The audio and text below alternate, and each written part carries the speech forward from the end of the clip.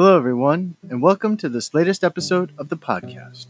My name is Richard Bryant, and I am your host. It's April 28th, 2020. This is the Corona Chronicles, Day 47.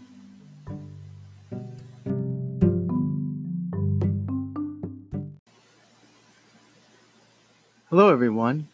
Here is tonight's lead story. From The Guardian, theater kept my mind so activated. The existential crisis of Sydney's standing ovation man.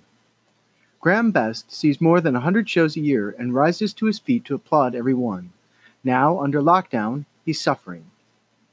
Graham Best keeps a ghost light burning 24/7 in his Wollongong home.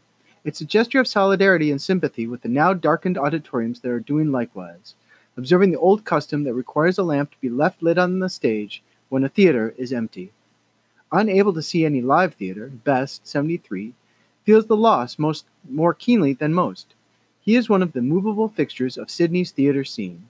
Many stage actors and audience members know his face even if they don't know him by name, because he's standing ovation man, the patron who unfailingly gets to his feet to applaud every show he sees. The actor, Toby Schmitz, first called me that, Best says. It's something I've done for years. I do it for the performers and for everyone involved. The director, the musicians, the backstage crew, even the admin staff. All the people who bust a gut to get a show on. Best also encourages other patrons to get to their feet, often in vain. I even get abused by some of them, he confides to Guardian Australia. I've been told I'm an embarrassment to theater, but it doesn't stop me. The actors love it. He normally sees 3 to 4 shows a week, but like everyone during the coronavirus crisis, has been stuck indoors for a month, and the theaters are all closed. My mind has gone blank, he says. Just like the theater used to keep my mind so activated. I used to think about it all the time and what I'd just witnessed. My wife Doris tells me she's noticed a big change.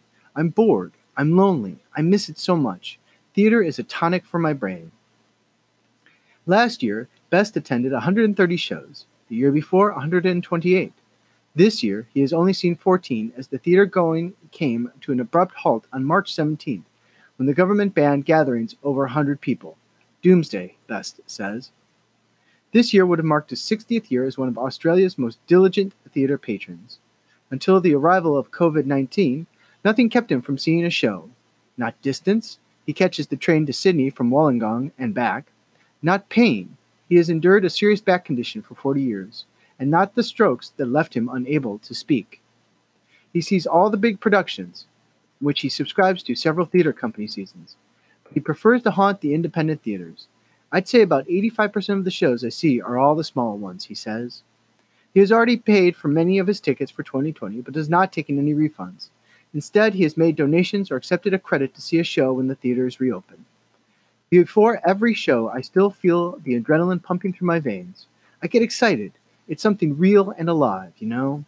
I always sit in the front row so I can feel like I'm in the scene with the actors, Best says. I've never seen a boring show and I've never walked out on a play. People say to me, "What's your favorite play?" I can never answer because it's all of them. After every production, a musical, play, or cabaret, Best writes his impressions and thoughts in a tiny notebook. His reports fill dozens of notebooks dating back to 1960. He names every actor and member of the crew. Every detail from the lighting to the costumes is recorded. For Best, attending theater is more than a pleasurable pastime. It's essential to his well-being and sense of self. I like to hang around after a show and talk to the actors and thank them, but I never force myself on anyone, he says. Sometimes I wait an hour or more, but sometimes I have to catch the last train back to Wollongong. After the strokes that left him partially incapacitated and unable to speak, he credits going to the theater for his recovery. When I was just out of the hospital, I went straight to the theater. I just sat there trying to mouth the words the actors were saying, and over time, I got my voice and speech back, and eventually I walked again, too. The brain has mysterious ways. It finds new avenues. Best is one of thousands across the country for whom the ritual of weekly theater going is suspended indefinitely. Now all I do is go for an early morning walk when no one is around. I go to the supermarket or the chemist. I wash my hands and I don't touch my face, he says with a chuckle. While there is already talk of a limited relaxation of the rules controlling social gathering, it seems likely that live performance will be among the very last parts of the economy to return to normal. TV shows and the new plethora of streamed theater is no substitute, says Best. Theater is people right there, telling you their stories. Streaming is just TV. The atmosphere isn't there. It's boring. He has just joined Facebook, so he can stay in touch with the actors. Doris, whom he met when they both worked at Reader's Digest, says he is addicted. I have 160 friends now, he says. All of them actors. To you, Graham Best, we salute you. Continue to stand, continue to applaud, and we shall do the same for you. Happy theater going.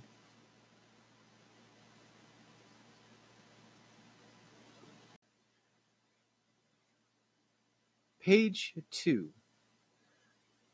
From our friends at What's on Stage. A theater in Massachusetts is planning to reopen this August with strict social distancing measures and solo shows. It will cut its capacity to 1/3. This article was presented by Alex Wood. While government stipulations in the UK have meant social distancing is enforced until further notice, in the US some theaters are already offering ideas for safely staging shows this summer. The Barrington Stage Company in Pittsfield, Massachusetts, plans to reopen at the beginning of August with a reconfigured main auditorium, spacing out audience members to maintain distancing while watching the shows.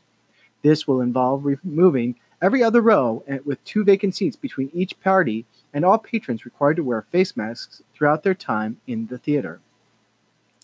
There will be 3 distinct entrances and exits available to prevent unnecessary congregation. Plus, some shows will be performed without intermission to prevent queues for bathrooms. In total, it means about 1/3 of the auditoriums, named the Boyd Quinson, capacity will actually be in use. All surfaces will be washed and cleaned between shows, with hand sanitizer provided at multiple outlets within the venue's building for patrons. You can find out more in a guide created by the theater. All productions in the summer season will be solo shows with 1 performer. A 3-show outdoor concert revival of South Pacific, starring Alexander Silber, will also be held. UK producers and industry leaders have had mixed reactions to the idea of reducing capacity and distancing audiences. Some have said it would not be viable, while others, including the National's Rufus Norris, have said they are exploring such options. In other news, the Rose Theatre Kingston launches a poetry reading series featuring Christopher Eccleston, Angelica Bell, and more. The series kicked off today. The Rose Theatre Kingston has announced a new series of poetry readings while it is locked down. Readers appearing in the online series are Adjoa Endo, Angelica Bell, Anjana Vasan, Anton Lesser, Arthur Darvill, Christopher Eccleston, Hattie Morahan, Jane Asher, Louise Brealey, Niam Cusack, Olivia Venal, Patterson Joseph, Paul Higgins, Pippa Bennett-Warner, and Stephen Boxer. The series will kick off with Bell, a board member at the theater, reading In Spite of War by Angela Morgan. Christopher Hayden, artistic director at the Rose, said, I'm delighted that we are able to launch Readings from the Rose. We have a wealth of talent lined up so that audiences can enjoy a daily dose of culture. And I want to say a massive thank you to all those who have taken part so far. We will get through this and look forward to sharing even more diverse and stimulating work on the other side. Further poets whose works are being read include A. A. Milne, A. E. Hausman, Angela Morgan, Anna Kaminska, D. H. Lawrence, Hilaire Belloc, John Cooper Clarke, John Keats, Mark Halliday, Miroslav Holub, Patterson Joseph, W. B. Yeats, and William Shakespeare. You can also find out more about the initiative on the Rose Theater's website.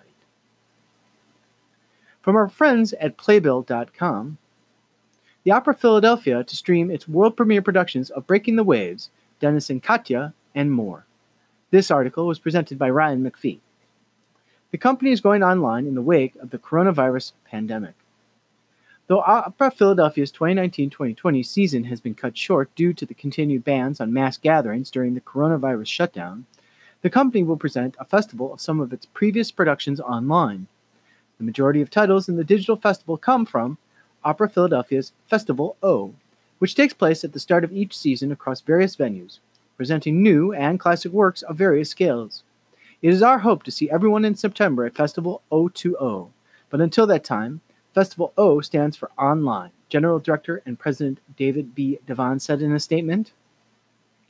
The series kicks off May 1st with composer Philip Venables and librettist Ted Huffman's Dennis and Katya, which made its world premiere at last year's Festival 019. The 2017 world premiere of Daniel Bernard Roumain and Mark Bermuzzi Joseph's We Shall Not Be Moved will follow May 10th. The company's 2014 production of The Barber of Seville will stream May 15th. Two more world premiere productions will round out the May lineup. Lemmet Beecher and Hannah Moskovich's 2018 Sky on Swings, and the 2016 staging of Missy Mazzoli and Royce Vavrek's Breaking the Waves. All evening streams will be available on operafila.org and on the company's YouTube channel. And finally, from our friends at Playbill.com, 16 theater-related online resources for kids and families to get you through the COVID-19 crisis. This article is presented by Olivia Clement. A list of remote classrooms, virtual craft and dance workshops, celebrity bedtime stories, and much more. Navigating the whole parenting through a pandemic situation? We're here to help. From free remote classrooms and live streams to donation-based early childhood dance classes that turn your living room into a tap studio. Check out the list of theater-related online resources for families and children. This list was last updated today, April 28th.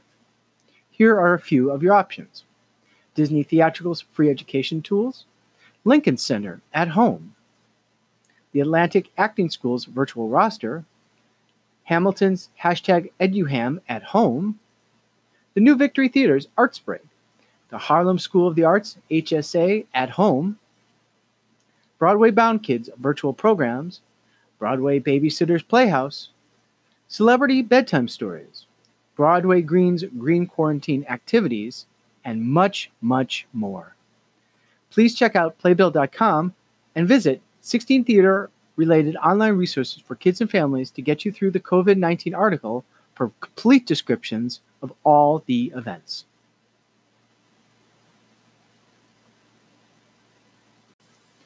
Page 3. Here's news from our friends at Stage Directions. The National Theater at Home. Next up, Frankenstein, streaming for free. The National Theater is continuing its NT at Home series of free stream productions on YouTube.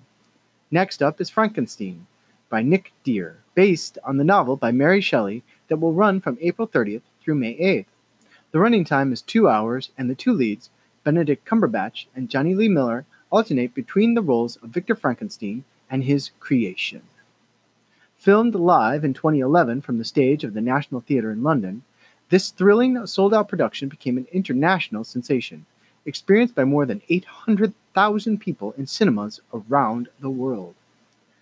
Directed by Academy Award winner Danny Boyle, this production of Frankenstein sees Benedict Cumberbatch and Johnny Lee Miller alternating between the roles of Victor Frankenstein and his creation. Childlike in his innocence but grotesque in form, Frankenstein's bewildered creature is cast out into a hostile universe by his horror-struck maker, meeting with cruelty wherever he goes. The increasingly desperate and vengeful creature determines to track down his creator and strike a terrifying deal. You can watch both versions of Frankenstein on the National Theatre's YouTube channel. Benedict performing as the creature from Thursday, April 30th at 7 p.m. to May 7th at 7 p.m. British Standard Time, or Miller performing as the creature from Friday, May 1st at 7 p.m. to May 8th at 7 p.m. British Standard Time. The creative team for Frankenstein includes director Danny Boyle, set designer Mark Teedsley, costume designer Sudarat An Larlub, lighting designer Bruno Poet, music and sound score Underworld, director of movement Toby Sedgwick, fight director Kate Waters, music associate Alex Baranowski, and sound design Underworld and Ed Clark. Also, Stage Direction sends its congratulations to Flori Siri, who has been appointed Associate Dean and Managing Director of the Yale School of Drama and Yale Repertory Theater, effective July 1st, 2020. She also joins the faculty as Assistant Professor Adjunct of Theater Management. In her new positions at Yale, Siri succeeds Victoria Nolan, who announced last fall that she will conclude her 27-year tenure on June 30th. Also, Stage Directions has updated its resource list along with training links to keep yourself occupied during the COVID-19 pandemic-induced shutdown. There are updated links for PPP and SBA loan information, as well as other information on unemployment, relief, and aid.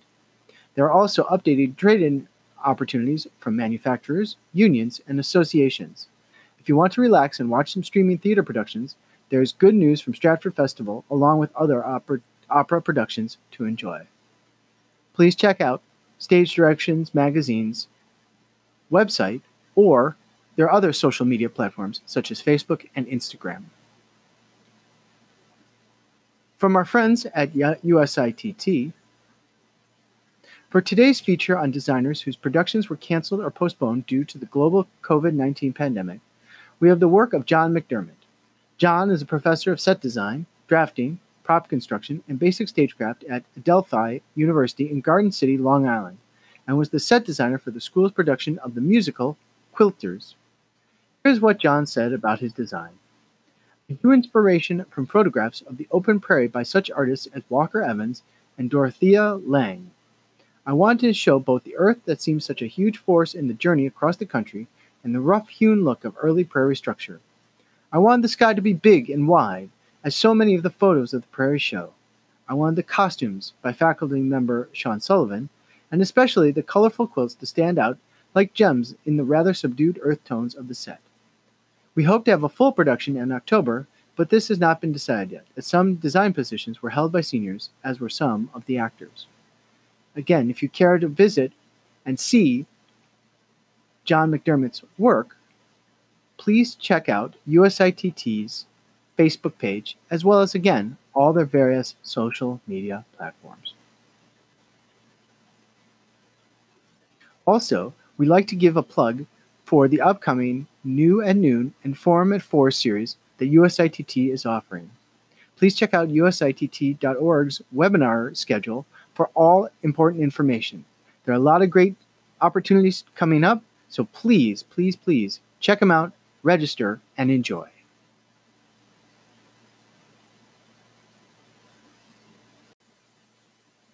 Before I conclude tonight's podcast, I once again want to extend my gratitude to the many members of the armed services, the healthcare workers, the nurses and doctors, the first responders, the police, fire, and emergency service officers around the world.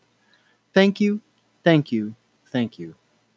Please join me in continuing to support these women and men as they face this near impossible task of saving lives in the face of such great adversity. Please continue to support your local food bank and shelters.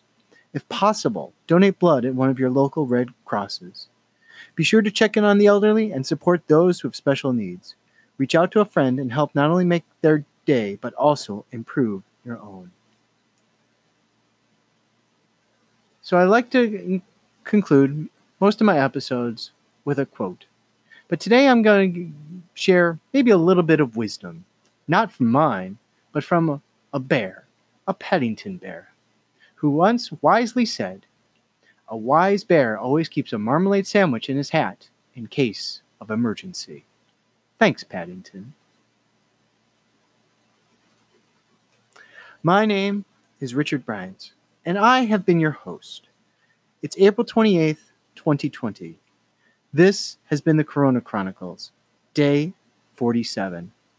Take care, be well, and good night.